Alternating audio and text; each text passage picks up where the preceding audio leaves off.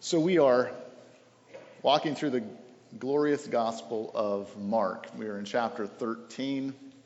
And today we're talking about end time issues, things, the end of the world. In our world today, the whole zombie thing is a big deal. And if you talk to some of those writers, they'll say they get some of their inspiration from some of the end times apocalyptic literature in the Bible. We're not going to go there today, but we are going to talk about the end times. And the theological word for end times is eschatology. So it looks like this. It simply means the study of the last days, the study of the end of the world, the end times. Now there are two different bookends to the whole end times conversation, or two different positions that I would really challenge us to avoid. These are basically extremes, I would guess, would be a better way to put it. And the first one we're gonna call eschatomaniac. Okay, these are people that would sensationalize the issues of the end times.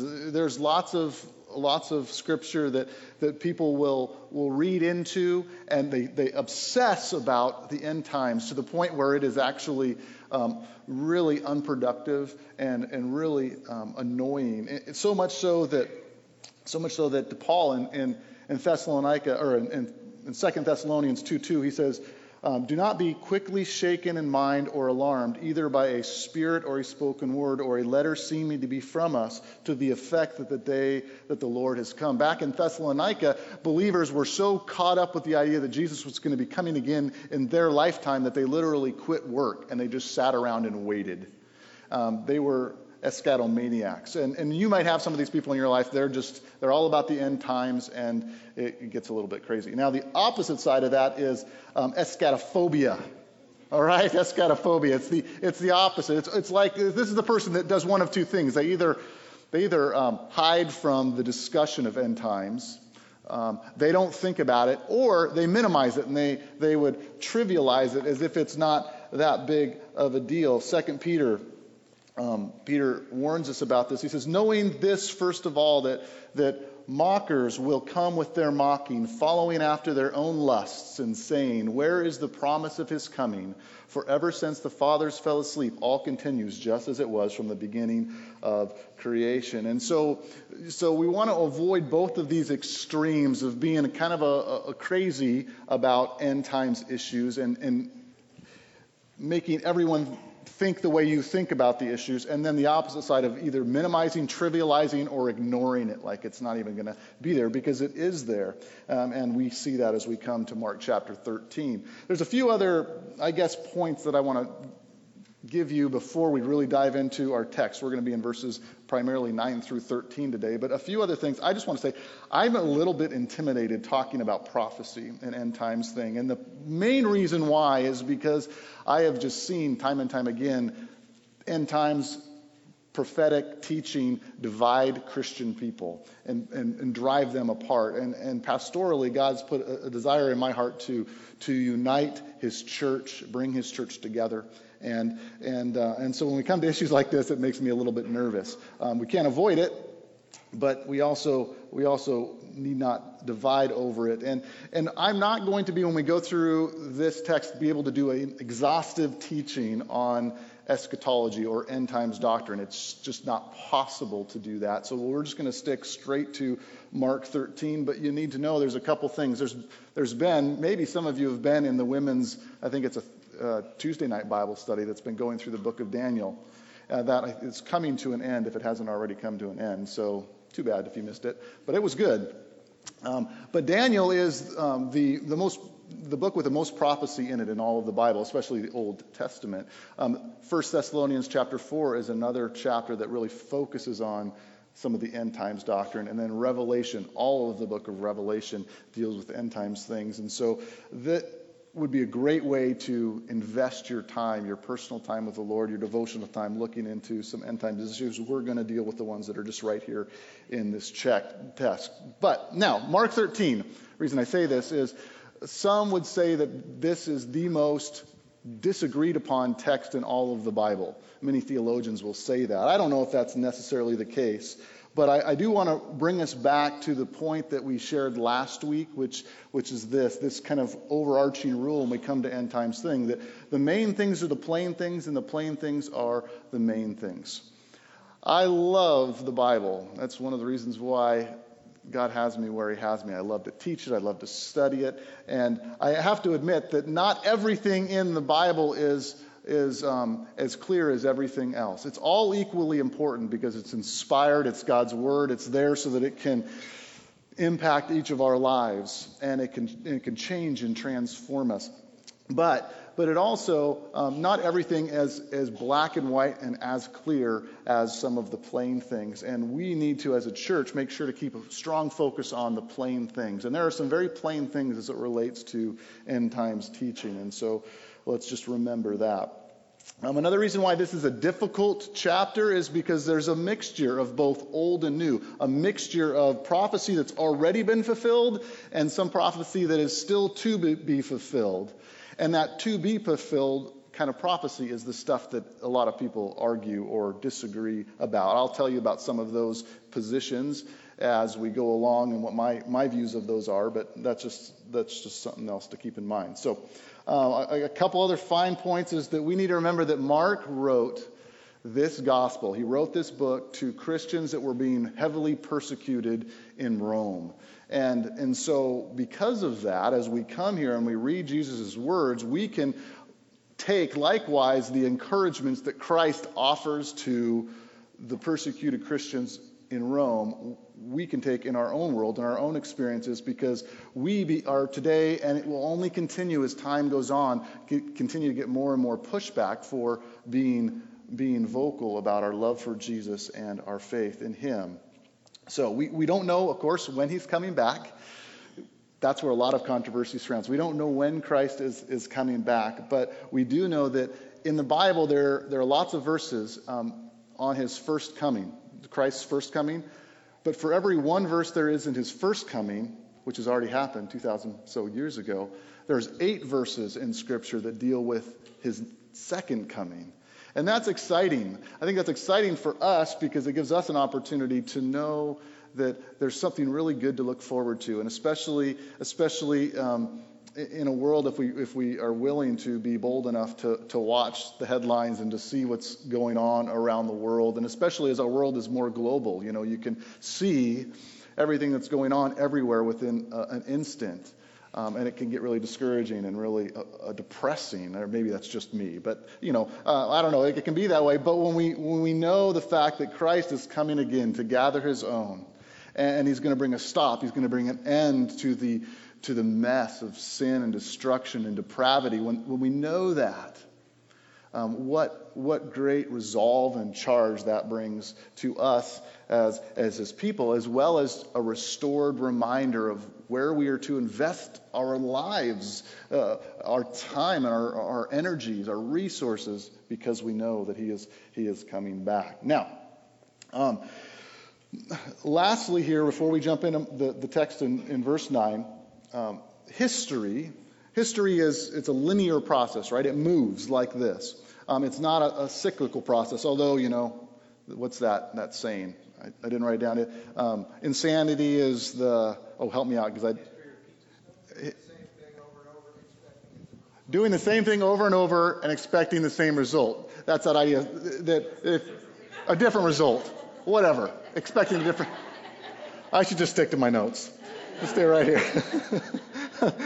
But the point is this, that we know in this linear process of history, there is going to be another event which will be a marker for what is to come next. And depending on your position as it relates to your understanding of God's Word, it's really going to be most likely one of two things.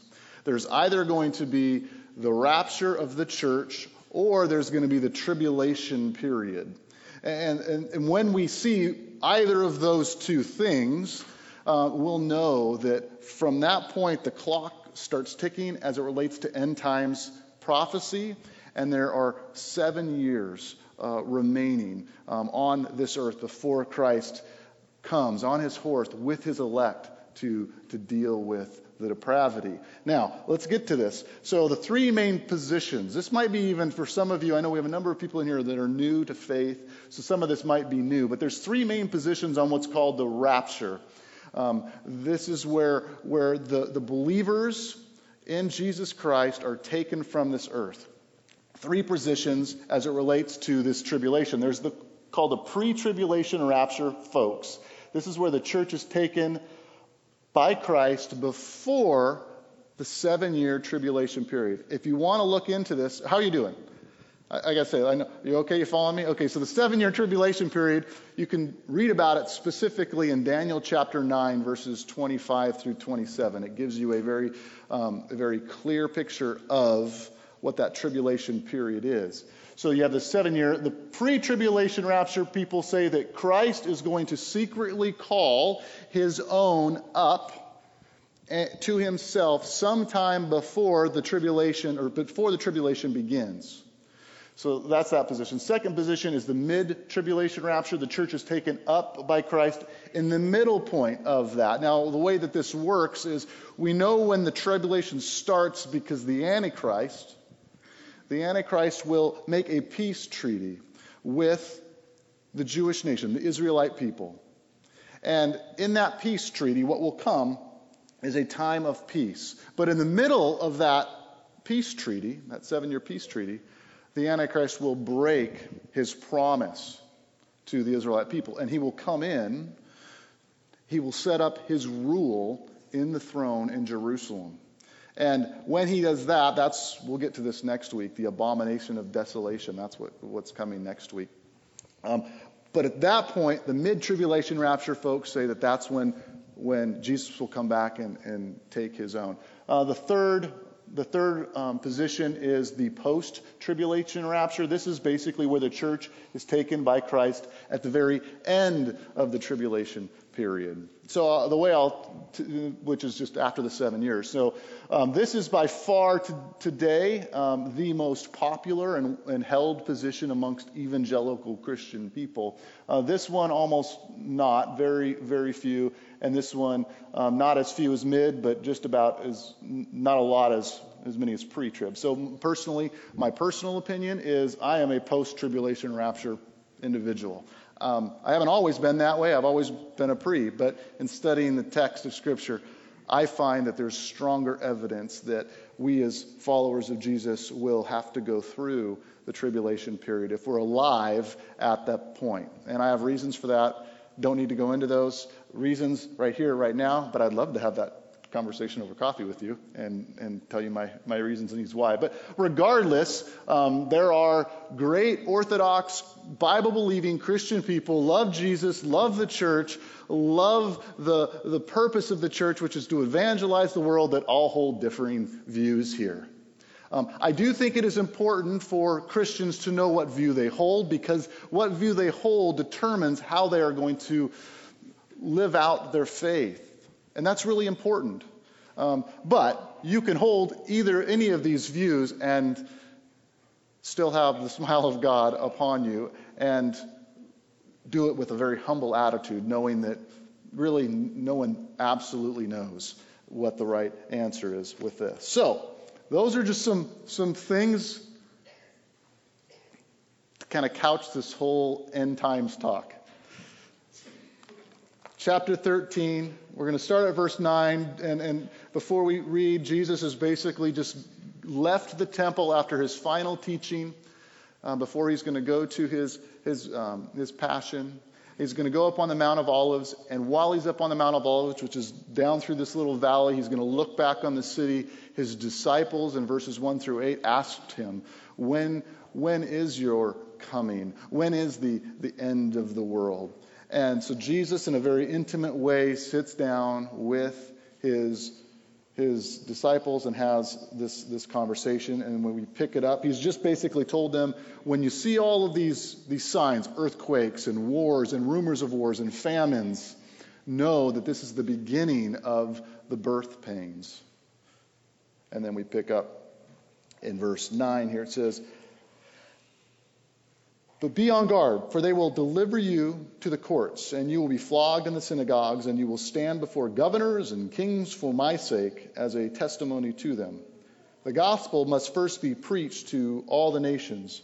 When they arrest you and hand you over, do not worry beforehand about what you are to say, but say whatever is given to you in that hour, for it is not you who speak, but it is the Holy Spirit. Brother will betray brother to death, and father his child, and children will rise up against parents and have them put to death. You will be hated by all because of my name. But the one who endures to the end, she will be saved.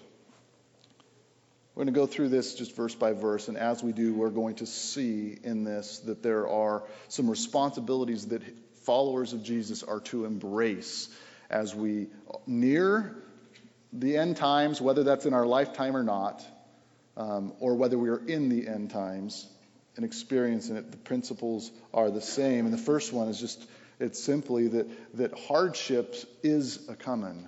Hardship is coming. This first responsibility to embrace we see in verse 9 here. It says, but be on your guard, for they will deliver you over to councils, and you will be beaten in the synagogues, and you will stand before governors and kings for my name's sake to bear witness before them. This idea here is that they'll be brought before councils. This is the Sanhedrin. This is a group of men that were religious leaders. Whenever there were a Jewish area, they would appoint a Sanhedrin, a council. This could be up to 70 or so men that would make judgments upon and would act as a kind of a governing authority amongst a people group. And so they could even inflict punishment and jail time. The only thing they couldn't do was they wouldn't be able to, with capital punishment, they wouldn't be able to kill someone, but they could pretty much do any kind of other extreme. Now, the other side here is you'll be beaten in synagogues. You will stand before governors and kings. So they would have this before the Sanhedrin, and then they're also going to have to be standing before. We would have to be standing for the courts of the day, the ruling authority in the secular world. In our case, it would have been Gentile. In our case, it would just be our judicial system would have to stand before these different courts. And I think what's important to remember is, why is that the case? It's the case because we are to stand for Jesus. We are to be his disciples, his witnesses. And in some senses, the same word that we get the word witness from is the same word that we also get martyrdom from. We see this prophecy in Scripture begin to be fulfilled as we read through the gospel, or we read through the book of Acts. If you're a lady and you would like to attend a morning Bible study, Thursday mornings, I believe 10 a.m. I'm not sure on that exactly. Look at the church calendar, or ask Sandra Fernading or Aslan King. But they're going to be starting up a study in the book of Acts, going through the book of Acts here in a few weeks, or it hasn't started yet. So, and if boys were allowed, I would definitely go, because that would be awesome. But it's not a boy kind of thing in this case. So anyway, we see this prophecy fulfilled time and time again in Acts. I put in your notes the different chapter headings for different people. But you have in Acts 4, Peter and John stand before the Sanhedrin. Acts 7, Stephen is arrested by King Herod and James is beheaded. Acts 16, Paul and Silas are in prison in Philippi. Acts 24, Paul's tried before the governor, and in Acts 26, he's on trial before Festus the king, Agrippa, and in Acts 27 and 28, he is sent by ship to stand trial before Caesar, and he remains in prison in Rome until he's executed. John, we know John was boiled in oil for his faith, and he would have been killed, but God preserved him so that he could write us on the island of Patmos. He could write us the book of Revelation. So if you want to learn more, and I really highly challenge that you do, you want to learn more about the persecuted Christians today, you can go to persecution.com, which is the Voice of the Martyrs website. And it's shocking to see that there are over 100,000 people who are murdered a year currently for their faith in Jesus, where simply they would be able to survive another day if all they said to their captors, to those that are taking control of them just deny Jesus, and they don't. We saw a great example of that with Herb and Linda Gregg when they were up here sharing their testimony. But anyway, that's persecution.com. Now, 2 Timothy 3, it says this, but understand this, that in the last days there will come times of difficulty. Indeed, all who desire to live a godly life in Christ Jesus will be persecuted. All will be persecuted. That's not a maybe kind of command. And I know this is not, I say this with a smile because I know the end of the story. But I also know that the walking in this is not an easy message to hear. But I'll tell you, it's going to be a lot harder to hear if we walk around and we just think that nothing's going to happen. We need to know what God says to us and how he prepares us. So there was a professor, his name's Robert George. He wrote an article here that was called Ashamed of the Gospel. And I'm just going to read what he said. He says, the days of acceptable Christianity are over. It's no longer easy to be a faithful Christian. They threaten us with consequences if we refuse to call what is good evil and what is evil good. They demand us to conform our thinking to their orthodoxy or else say nothing at all. The question that each of us must face is this: am I ashamed of the gospel of Jesus Christ? Am I willing to pay the price that will be demanded if I refuse to be ashamed? Am I willing to give public witness to the massively politically incorrect truths of the gospel? It then says it's easy. It's easy to be a convenient Christian, but it is not so easy to be a convictional Christian. It's easy to be a convenient Christian, but not a convictional Christian.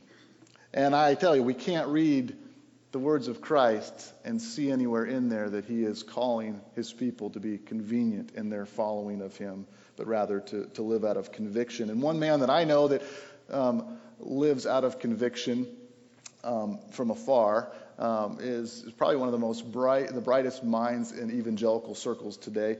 He has a blog. He's written a lot of books. His name's Dr. Albert Mohler. He is Dr. Bob's former boss. He's still a seminary president. And he says there's 3 stages to a moral revolution. And if you don't know this, we have gone through and are going through what is a moral revolution today. And the 3 stages that he says is what was at one point condemned is now celebrated. What was condemned is now celebrated. What was celebrated is now condemned. And those refusing to celebrate are now condemned. See that? Have you seen? Paul talks about this as well, where things that are right are wrong and wrong are right. In Romans 1, we see this over and over again. And so hardship is definitely a coming. And I'll tell you, there was an unfortunate example, and I don't watch this show. I just say that because I don't want you to question my masculinity. But I watch hunting shows and, dirt bike shows and things like that. But it's called The View. Have you ever heard of it? So anyway, there was a really popular pastor from Hillsong Church in New York. The Hillsong, New York, his name's Carl Lentz. And the View panel, it's a group of women that asked him the question. They asked him, is in your church, is abortion a sin? And he responded. He said, before I go telling people what is a sin and what isn't a sin, I really think it's important that I know their name first. And this got this, and Blair, and he tried to keep talking, but the whole audience gave him a big clap and, oh, that's awesome, that's wonderful. And then they kind of moved the interview on. And the message that was that he's the one that determines what isn't sin in his church. That is not what he meant. He actually, after the interview, got crucified in the Christian press, and he clarified his stance that abortion is horrid in God's eyes. And I get what he was trying to say, but in that case, he missed it. He had an opportunity to stand and say, the way if I would be in his position, and I'm not a hip pastor in New York, so that would never happen. But if I was, the thing that I would hope that I would say is, yes, absolutely is a sin. However, Jesus calls us. He calls us to love people. He calls us to share the gospel with people. And the gospel is that the blood that he offered on the cross is what cleanses of sin. So, yes, if abortion's a sin, and then list whatever issues might come up. But Christ is greater than all those things, and what he calls people to do is come under the blood of Christ and be cleansed of that sin. And so that was, I think, what he meant to say, but they trapped him, and that's just too unfortunate that happens. But we are coming to hardships, and it's going to be, if he would have said that, he probably would have been booed instead of praised by the culture. But the culture is going backwards, and we know that. A second thing here, the second responsibility that we're to embrace, we see clearly in verse 10 here, and it's to preach the gospel. The gospel first must be preached to all nations. To all nations. This word first, it shows that this is to be supreme. This is to have a great deal of focus in the life of followers of Jesus. And in one sense, the gospel has already today gone out around the world, but this word specifically, nations, is referring to people groups. And I don't know if you know this, but there are thousands of still yet unreached people groups in our world. Thousands of unreached people groups. There are some that are end times escomaniacs that would probably say, and I've heard this last couple weeks, that there's only by the year 2020, based on the current calculations, all of the unreached people groups, all of them are going to be reached. And that means that's when the clock will start ticking. That's when Christ will come back, or whatever your view is on those kinds of things. I don't think that's the point. The reality is there's still unreached people. I happen to know a couple people in my world that don't know Jesus. I don't know about you, if you do or not. But there's opportunity for us to do that. And I don't know. This basically means, as a church, what we did a few weeks ago, our missions team was so great in putting together that missions conference. And I think also as a church, one thing that we need to always be putting before us is looking for opportunities to send out missionaries, to raise up people from our congregation to go and to take the message of Christ out to the world. And it's a great opportunity that we have. One of the things that I think I've been guilty of in the past, and I've since kind of come to know that it's probably wrong, or it is wrong, is the way that I particularly have viewed missionary work. And it relates to how we view missions. And there's been a big push that everyone is a missionary, that we're all missionaries. And in a sense, that's true. We all are to take the gospel out. But there is a place within God's plan for the church to be sending of missionaries, and that's because this word missionary refers to be sent across a boundary or across a border to take the gospel to an area that has not been known or understood that the gospel has been. And so there's this book. It's not new. It's been out for a year or so, but it says this: when everything is missions. When everything is missions, and it addresses this problem, and it says this: if every Christian is already considered a missionary, then all can stay put where they are, and nobody needs to get up and go anywhere to preach the gospel. But if our only concern is to witness where we are, how will people in unevangelized areas hear the gospel? And so I think for us as a church, it's just a great reminder. For us as a church, we always need to be nurturing.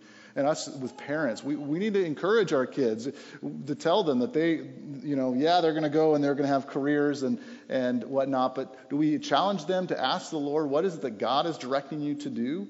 And I think as a church, we need to always be putting that before and challenging our young people to be thinking about missions in the same way that we saw with Bryce Musgrave.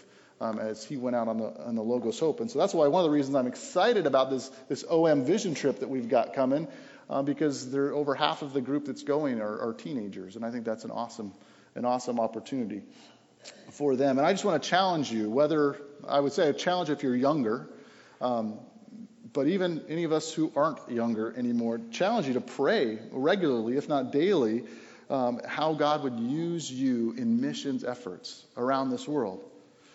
In Matthew 9:38, it says, Therefore, pray earnestly to the Lord of the harvest to send out laborers into his harvest field. So, our responsibilities here, we know that hardship is coming. We're to preach the gospel.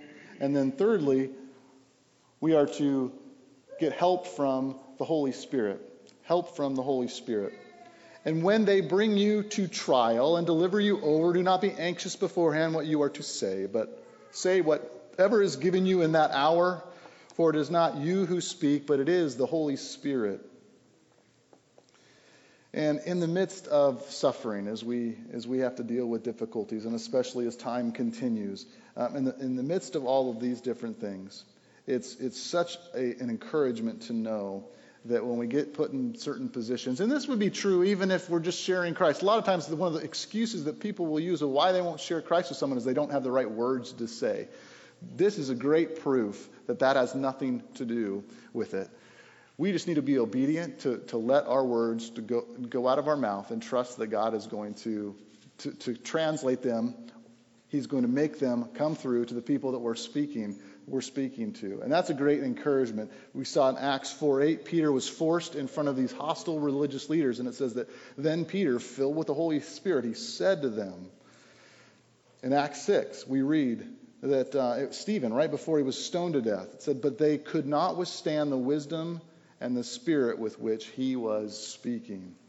So we as followers of Jesus have the Holy Spirit in us, and it's great to be able just to walk freely, unfettered, when we're faced with difficulties, to say, God, I'm expecting you to do the speaking at this point in time. As I open my mouth, let the words be yours. Let the words be yours, not be my own.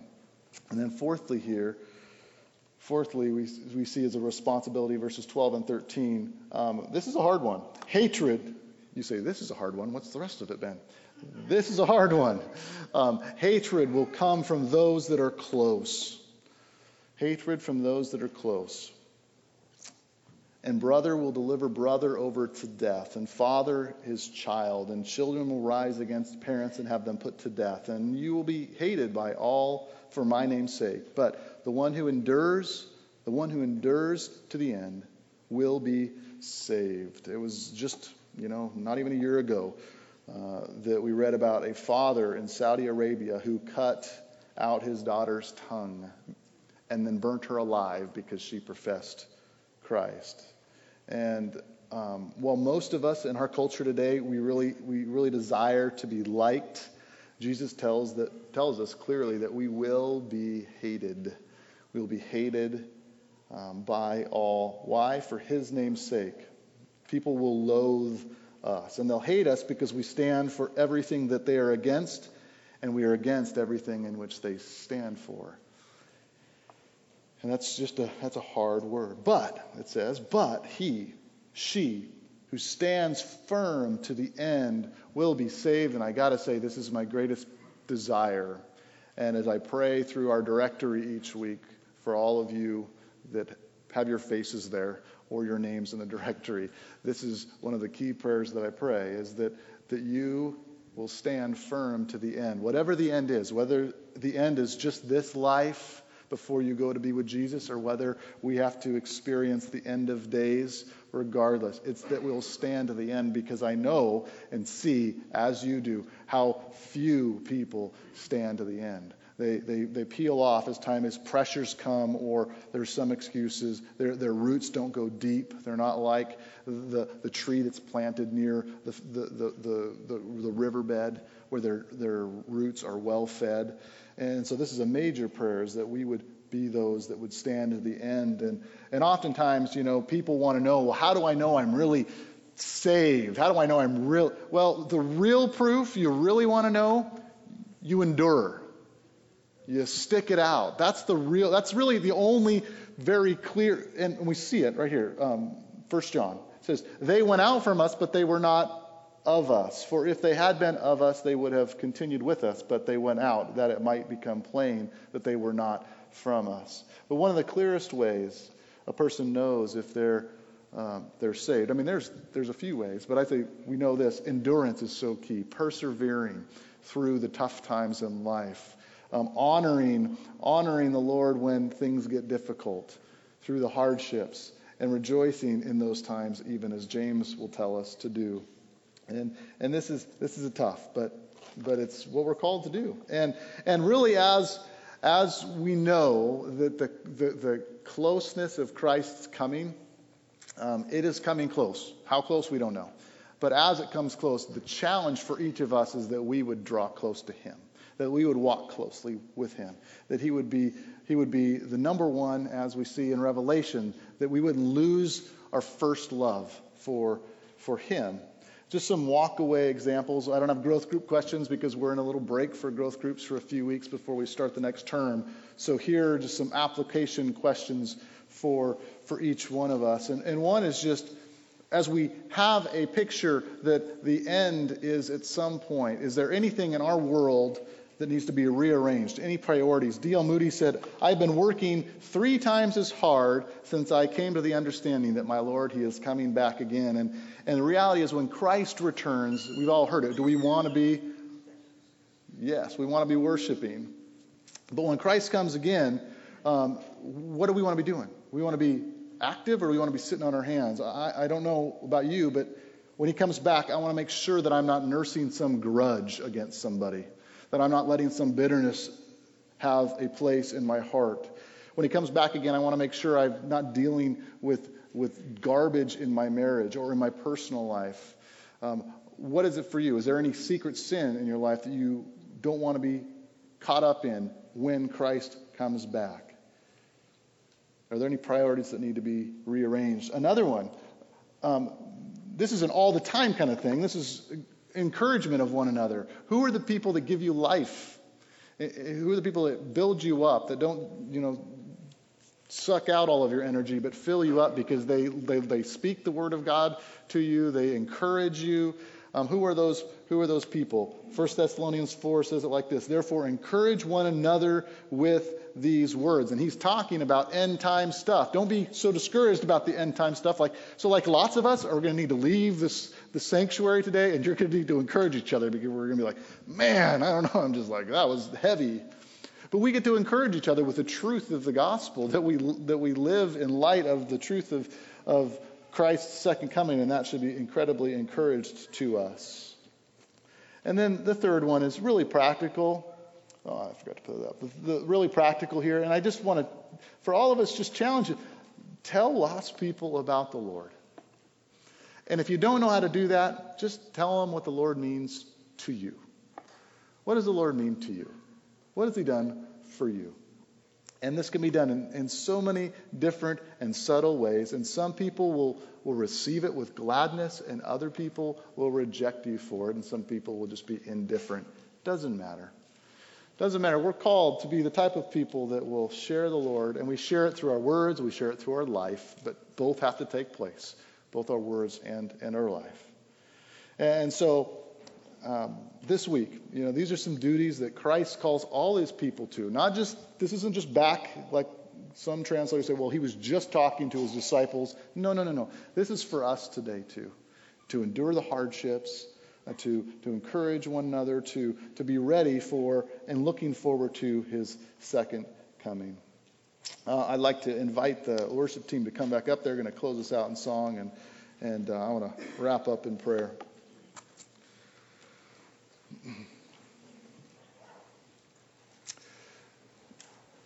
Thank you, Father, for giving us your word, and Lord, I do confess that this is a tough section of Scripture, but I really ask, Father, that we would not just think, oh, I can't understand all this, so I'm not going to think about it, or we think about it so much that we become unproductive in the rest of our relationships. But give us a sober mind as it relates to these issues of end times, and put a great burden on our heart. A burden on our heart to make sure that we're looking to you for all strength, that we're leaning on the fruit of the Spirit in our lives, and that we're leaning on one another as well in this time. We thank you. Pray for anyone in here that doesn't know you, that, Lord, that you just would continue to speak to their heart and draw them to yourself. And I pray that they would come to a saving knowledge of your Son, Jesus. And I'd like to just, as the band will take over in a minute, just pray pray this benediction from Titus 2 over us. For the grace of God has appeared, bringing salvation for all people, training us to renounce ungodliness and worldly passions and to live self-controlled, upright, and godly lives in this present age, waiting for our blessed hope, the appearing of the glory of our great God and Savior Jesus Christ, who gave himself for us to redeem us from the lawlessness and to purify for himself a people for his own possession who are zealous for good works.